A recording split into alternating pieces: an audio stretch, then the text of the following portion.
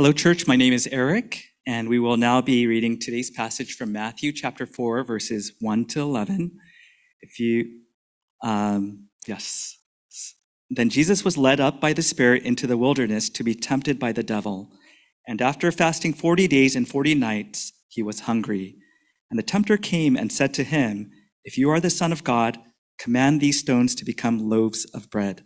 But he answered, "It is written, man shall not live by bread alone, but by every word that comes from the mouth of God."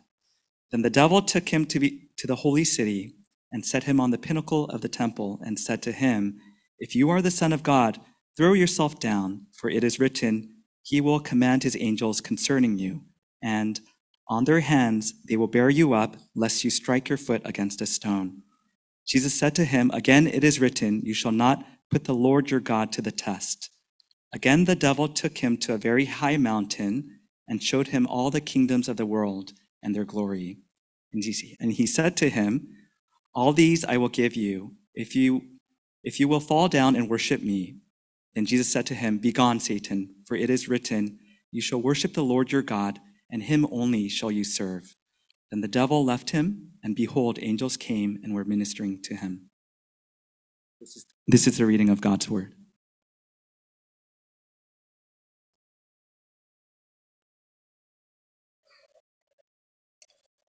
Well, good morning, everyone, and welcome to True North Church. For those that are new or visiting for the first time, my name is Jay, and I'm part of the pastoral staff here, and I'll be sharing with you our word from God today as we conclude our sermon series through the topic of worship. And I hope that this sermon series has been impactful for you as much as it has been impactful for me. It's interesting because it's really kind of brought me to a place where I had to confront and acknowledge that my heart had become very stale to the majesty and wonder of who God is, especially in my life. And the evidence of that was just seen in my lack of passion and desire for worship. And, in the very beginning, we kind of acknowledged and mentioned the goal that we wanted to be able to really stir and reawaken our hearts to this idea that we are called to glorify God and enjoy him forever. And what does that look like? And I believe that worship is an expression of that enjoyment of who God is for what he has done. And so the last couple weeks, we emphasized just some practical, important things in worship, and we were able to kind of practice that together. 2 weeks ago, we talked about how important it is for us to rediscover our first love, and just the acknowledgement that through prayer, we can really show our dependence upon who God is in our lives, and to really kind of practice that love as we pray for one another. And it was a very powerful and impactful time of prayer for many of us, and it was probably like the most powerful worship that I experienced at church, I mean, at our church. And, last week we were able to talk about what it means for us to, in reverence, express joy for who God is and what he has done for us. And we saw that one of the expressions of that joy is through singing. And so we were able to sing and just express that our praise and worship through that time, and we'll have another extended time of worship today, and I think it's one of the most important aspects of what worship is really the idea of what does it mean for the Word of God to be worshipped, and how does the Word of God allow us to worship, and what is the power and majesty of the Word of God that maybe for many of us it has become somewhat stale. So today we're going to finish off our sermon series by talking about the topic that hopefully many of us can relate to, and it's the topic of the Word of God, right? And for many of us, especially if you grew up in church or if you've been a part of a church for a long time, the stories and the truths in the Bible are things that we almost kind of feel like, oh, it's something that I already know, right? It's something that I've already seen. It almost feels like, I've already watched that show. I've already read that book. So, I kind of remember it. So that, what else do I need to do with it? Do I need to keep going back to it? And we also have this attitude where it's kind of like, I've heard this before, right? And even in the passage that we read, as we talk about the temptation of Jesus in the wilderness, if you grew up in the church, you might be very familiar with that and might think, oh, this is something that I already know, and this is something that I've already heard of. And yet, I think we fail to recognize that the Word of God is not just some ink on pieces of dead wood. It is active. It is living. It is the very representation and revelation of Jesus, the Son of God, to us. So today, we're going to see how we can recapture the worthiness of God's word, especially as we worship him through our response to his word. Okay, so we will see that when we treat the word of God for what it really is, not just some manuscript or not just some text, but that is actually God's revelation to us. And not only his revelation to us, but it is the personification and incarnation of God upon this earth, that we will be able to respond in worship and awe and obedience to the words that he has communicated to us. So first, we're going to look at the worthiness of God's words. Then we're going to see the fulfillment of God's word. And then we're going to spend some time in extended worship as we have some scripture reading and a time of meditation and reflection upon the word communicated to us. So first, we're going to look at the worthiness of God's word. And I say this because I think oftentimes, or when I was in high school, I had a classmate. He was Muslim, and he would bring his Quran to school, and he would treat it with such majesty, where he would put on gloves and make sure that like everything was like. And then if he saw my Bible and it had like my presented by J-Song to J-Song, and then like all these highlights and stuff, he'd be like, what the heck? Like, are you treating like the word of God as if it is some kind of textbook? For him, it was completely different. There was a level of majesty and reverence in which he treated the word of God. And I think oftentimes we are so kind of used to the Bible. We are so used to now the Bible is being on our phones. It's almost like just another app. We forget that these are God's word communicated to us. It is his revelation to us. It is, the Bible describes the word of God as something that is sharper than a double-edged sword, something that is power. It is majestic, and yet we have an attitude where it's just kind of ho-hum. And so when we look at this passage here in Matthew chapter 4, we see the attitude of Jesus and how he worships and how he reflects and how he treats the word of God, and we see the absolute worthiness of it.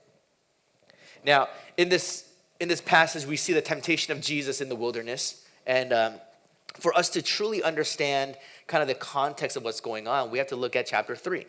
Because, turning a stone into bread, is that really sinful? Not really, right? Like if I had the ability to turn stone into bread, I would do that all the time. We're like bread, like feed a bunch of people. It'd be good, right? So what is the very nature of the temptation that Jesus is facing right here? So at the end of chapter 3, as Jesus is baptized by John the Baptist, there's a voice that comes from the heavens, and it says, "This is my beloved Son, with whom I am well pleased." That is how chapter 3 ends. Then we get to chapter 4, and what is the temptation that Satan begins with? If you are the Son of God, command these stones to become loaves of bread. See, the announcement from God himself is that this, Jesus, is my Son with whom I am well pleased. And now Satan comes to tempt Jesus with a manipulative tactic, and he says, if you are the Son of God. So now here's the thing, Satan isn't dumb. Outside of God, Satan is probably the most intelligent, powerful being, right? Way more smarter than I am, right? And for him, he's not saying, Jesus, prove to me that you're the Son of God. He's saying, no, I know you're the Son of God. You know you're the Son of God. Now, since you are the Son of God, exert your authority for your own benefit. Show us your power. Do according to your will, since you are the Son of God. Because what is the will of the Father? The will of the Father says that Jesus was led by the Spirit into the wilderness. And as he was led by the Spirit, the will of God the Father is for him to fast for 40 days and 40 nights, to pray and meditate and to worship. And here Satan, the devil, comes and says, if you are the Son of God, exert your authority. He's not saying anything so flippant, really wrong. Jesus is the Son of God. He has the ability to turn stone into bread. So the very nature of this temptation is not for Jesus to just fill his belly with bread. But it's what Satan is really doing is saying, seize upon yourself. Take this opportunity to exert your will above the will of the Father. To do what you desire and what you are able to do because you are the Son of God. To kind of paint this picture a little bit more clearly, Apostle Paul, he describes the nature of Christ and his humility in Philippians chapter 2, verse 4 through 8. And I'll read this as a passage for us. It says this: let each of you look not only to his own interest, but also to the interest of others. Have this mind among yourselves, which is yours in Christ Jesus, who though he was in the form of God, did not count equality with God a thing to be grasped, but emptied himself by taking the form of a servant, even being born in the likeness of men. And being found in human form, he humbled himself by becoming obedient to the point of death, even death on a cross. Now, this passage is something that maybe you grew up in VBS memorizing, or a passage that you've heard before. But this idea Apostle Paul is kind of laying out is that Jesus is equal to God. He is God. And then he says, but he did not count his equality with God something to be grasped. Now, in our English language, we see the word grasped, and we think of it as a cognitive understanding, an intellectual understanding of something. Like, can you grasp this idea?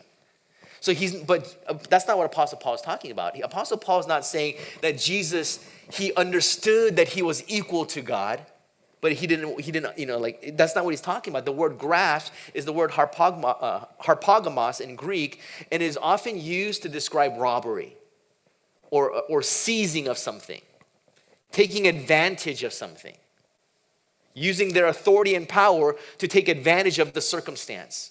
So what Apostle Paul is saying about Jesus is that though he was equal to God, though he had the same authority, the same power, the same position, he didn't count that equality something to take advantage of, to seize it for his own opportunity. He didn't take that equality to make it, to use that authority for his own will. But instead, he humbled himself to the point of death, even death on a cross. Apostle Paul is saying this. He's saying, hey, Jesus is God. He has the power and authority to exert his own will. And he could have said, you know what? I think I have a better idea. Instead of me being crucified, how about if I just show myself and be like, I'm God, everyone believe in me. Doesn't that sound easier? He's saying he could have done that, but instead, he humbled himself to follow the will of the Father. That this is the nature of the temptation that we are seeing here. So when Satan comes to Jesus and says, if you are the Son of God, turn this stone into loaves of bread. And Jesus' response is, man does not live on bread alone, but by the very word of God. And I used to see, and I would feel guilty and be like, but I love food. I love sustenance. I love tasty things. And then it's like, but man does not live on bread alone. Be like, oh, sorry, God. But okay, let's be real. If you stopped eating and only read the Bible, guess what? You're going to die. Okay? Jesus almost died. Right? After 40 days, he almost died. So that's not what the Bible is talking about. It's not saying, forget food and just only read the Bible. It's this idea that if you truly understand the worthiness of God's word, that instead of exerting your will to just fill your bellies, that you will follow everything here that is written in Scripture. That even if the things in Scripture is leading you towards hunger, if that is God's will, that you will follow it. And that you will understand that God will ultimately provide for you in the way that he desires. And this is what is going on. And the second temptation is similar. Again, he says, if you are the Son of God, throw yourself down, for it is written, he will command his angels concerning you, and on their hands they will bear you up, lest you strike your foot against a stone. Now again, as I was reflecting upon this passage, because it's so familiar, temptation of Jesus in the wilderness. Oh yeah, I remember it. You think about it, but it says that, in verse 3, the tempter came, And, sorry, in verse 5, it says, then the devil took him to the holy city and set him on the pinnacle of the temple. Okay, so here's Jesus in the wilderness. And then it says the devil took him to the temple, to the very highest point of the temple. So like, what just happened? Did they teleport? Because they were just in the wilderness, right? I'm pretty sure they might have teleported. Satan probably just took Jesus like, woo, and then or maybe it was a vision. Maybe it was a vision where the devil showed Jesus the vision and they're on top of the temple and to the highest point, and he said, hey, why don't you throw yourself down, because the word of God says, if you throw yourself down, angels will protect you. Again, this is the very nature of the temptation of Satan. He's trying to manipulate Jesus into using his authority for his own gain. Because think about it. If you throw yourself from the temple, okay, Jesus is in the wilderness right now. There's no witnesses. But if he was on top of the temple, the most highest place, and he threw himself down, there would be a bunch of people that would witness him, right? And then he would fall down. He's like, oh, and then angels come and they like slowly levitate him down. If I saw that, I'd be like, dude, that's got to be the Messiah, right? And Jesus could have just come down and be like, I am the Messiah. Worship me. See these angels? They just protected me because I am the Son of God. And then think about how many followers he would have gotten, right? Think about how much easier it would have been for him to combat the Pharisees, because the Pharisees would have been like, this man is a sinner. And they were like, no. I just saw this dude jump from the highest point of the temple, and then angels came and saved him because he is the Son of God. So much more efficient. Instead of going around and recruiting fishermen and tax collector and 12, like just low level people, and then going around, walking around trying to teach people about the coming of the kingdom of God, he could have just jumped off the temple. People would have all seen it. It would have been, broadcast, and people would have been like, this is the Son of God. And that's what the devil's temptation was. Make it easier on yourself. Make it more efficient to do the will of God. Do it this way. And Jesus responds with the power of the word of God and says, no, this is not what God has will for me. It says, do not put the Lord your God to the test. And then lastly, again, here's the thing. Like, Satan is so much smarter, right? He's not coming here and saying like, oh, grab a pitchfork and like murder people and like, let's be maniacal. He's not. He twists truth just a little bit, just enough for us to live contrary to the will of God while it seems like we're living according to the will of God. That is the real weapon of Satan. And then when we read the last temptation, it might seem obvious to us, right? Because he says, you shall, bow down and worship me. We obviously know that's not something we should do. But look at the temptation. He says, look, he showed him all the kingdoms of the world. And he said, all this can be yours. All you have to do is bow down and worship me. Now, here's the thing.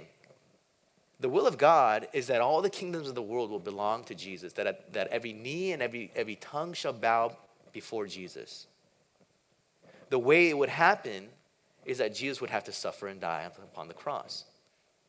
So now the devil's temptation is this. He's like, hey, I can give you what God has already promised you.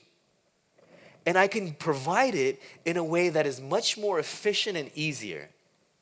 He's telling you that you need to die on the cross. I'm telling you all you got to do is bow down and worship me. I mean, think about for us as well, right? Oftentimes, it's not like we are, purposely trying to live against the will of God. But instead of trying to seek to fulfill the will of God through his ways, we often try to do it through our ways. We often try to do it through our own manipulations, or through the most easiest way, or through the most efficient way.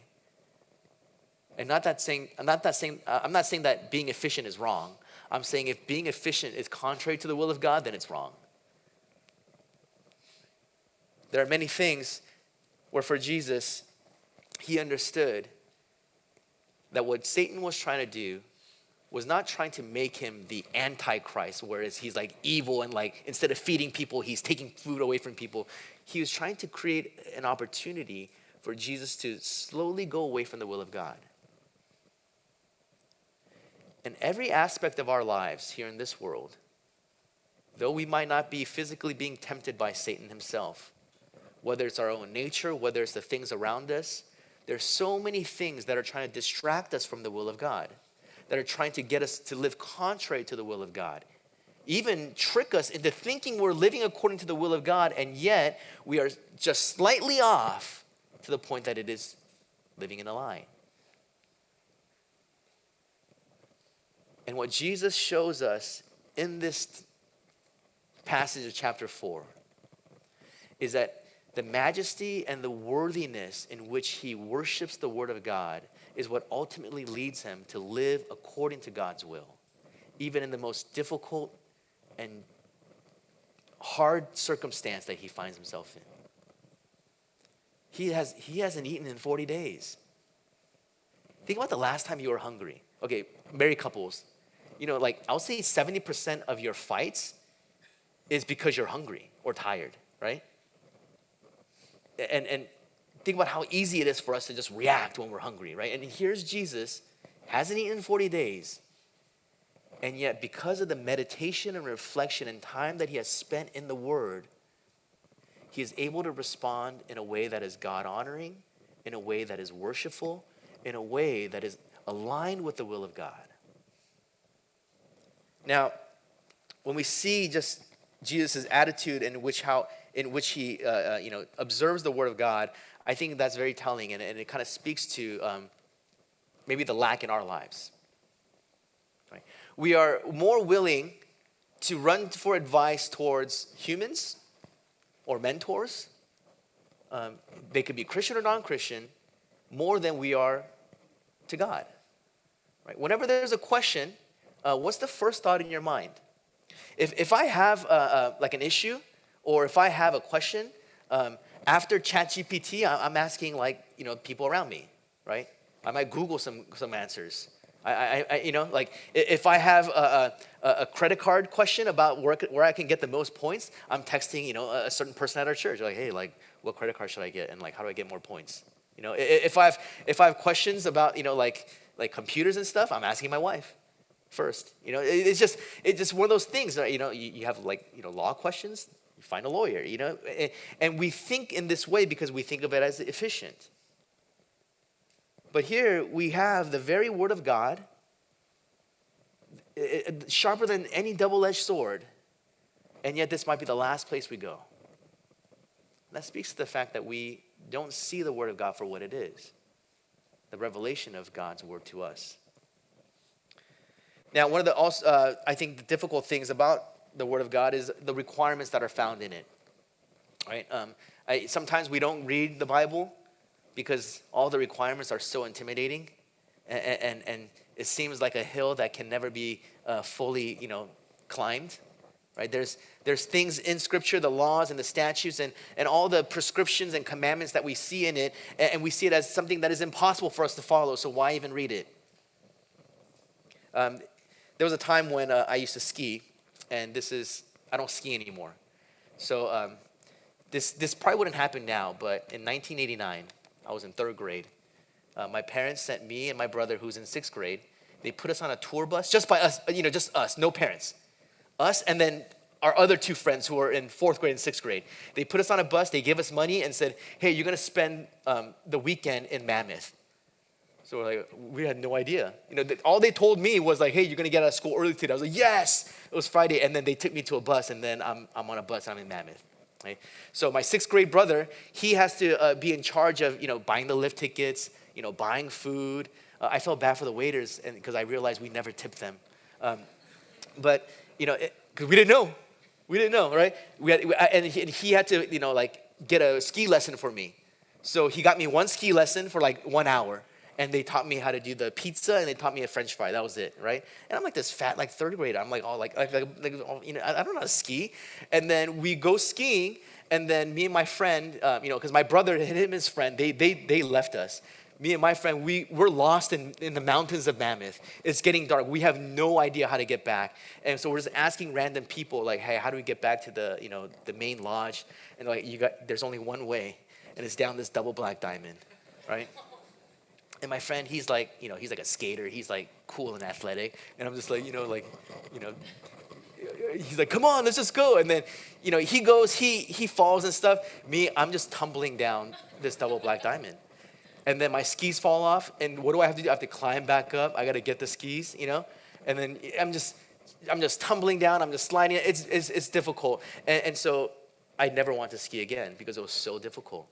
Because it was impossible for me to accomplish going down this hill on my own. Now, when we read the Bible and see all the requirements of it, it's kind of like that. We are ill-equipped to fulfill the requirements and obligations in the Word of God. For us to be able to live a life without sin, for us to be able to worship God alone and nothing else, for us to love others the way that God has loved us, for us to be people who are aligned with the will of God, it is impossible. And the moment you read it and the moment you understand the requirements and you try to meet those requirements on your own, you will never go back because you will feel that it is impossible. That's why the fulfillment of God's word by Jesus becoming flesh is so important to us. When we talk about the Word of God, we're not only talking about the Word of God as a scripture, as the Bible that we read. When we talk about the Word of God, and especially in the aspect of worship, we're also talking about the Word of God that has become flesh, Jesus himself. And we see in Jesus' life that he has fulfilled every requirement, every law, and every obligation that is written here in God's Word. And we see it. And we see Jesus talking about it. In chapter 3, as Jesus was baptized, this is his response, okay? First of all, he sees his cousin, John the Baptist, baptizing people, and he's coming to get baptized, and John the Baptist, he says what? You want me to baptize you? I should be baptized by you. And Jesus' response is, let it be so now, for thus it is fitting for us to fulfill all righteousness. Jesus understood that he had to be baptized, even though he is without sin. He had to be baptized in order to fulfill all aspects of righteousness for us. Later on in Luke chapter 4, verse 21, Jesus comes to the synagogue. He reads a passage in Isaiah, and it just so happens to be a prophetic passage. And then he says, today this scripture has been fulfilled in your hearing.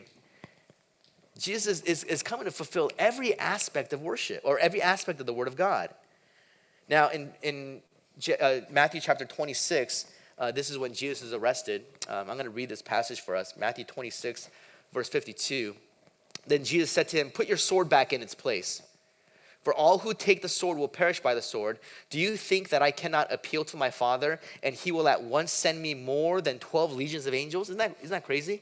Okay, this is not the main point, but in chapter 4, Satan's like, hey, call upon your angels. And Jesus like, I'm not going to do that. And then here he says, I can call upon angels if I wanted to, but I'm not. So put your sword away, Peter. This after Peter cut off one dude's ear. Maybe it was Van Gogh. I don't know why I said that. That was a bad joke. Okay. And it says, but how then should the scriptures be fulfilled? Right? And at that hour, Jesus said to the crowds, have you come out as against the robber with swords and clubs to capture me? Day after day, I sat in the temple teaching, and you did not seize me. But all this has taken place that the scriptures of the prophets might be fulfilled. Jesus is very clear what he was saying to Peter. He's like, look, if I wanted to, I could have my angels here, and they would protect me from being arrested. If I wanted to, I could have all the angels come and lift me up into the skies, and I could announce to the entire people of Israel that I am the Messiah, the Son of God. If I wanted to, I can take the easy way out. But instead, I will be arrested. Instead, I will be beaten. Instead, I will be mocked. I will be whipped. I will be crucified. I will be killed, so that the scriptures might be fulfilled. All the requirements, all the things that God desires of us is fulfilled through Jesus, the Word that has become flesh. Everything that is written here in Scripture points to the fulfillment of Jesus Christ in his perfect life, in his obedience, in his death, and in his resurrection. So when we say that we worship God and we worship the Word, not only are we saying we're not saying we worship the Bible, okay? We're saying we're worshiping the fulfillment of the Bible. The Bible points to the Word that has become flesh in Jesus Christ. The psalmist in Psalm 119, he writes, "Oh, how I love your law." I would read that passage. I don't know if I love the law, because it's like, who loves the law, right? And then in Psalm 119, verse 40, it says, "I lift my hands to your commands, which I love." I'm like, wait a second. He's saying it multiple times. What does he mean? What he means is he loves the fulfillment of the law that has come through Jesus Christ. The only way that we can receive salvation. So when we come to him in his word, maybe personally in your own time, when we come to a gathering like this, where the word is central to worship, can we honestly say we love your word? That we'll worship the word? That we will respond knowing that because Jesus has done all the requirements for us, we now respond in love and attitude and to obedience to the best of our ability. May it not be stale, but may it come alive in our hearts to seek to be aligned with the will of God in every possible way. Now we're going to continue on in our service with a little time of extended worship for us, and I'm going to ask the worship team to come up.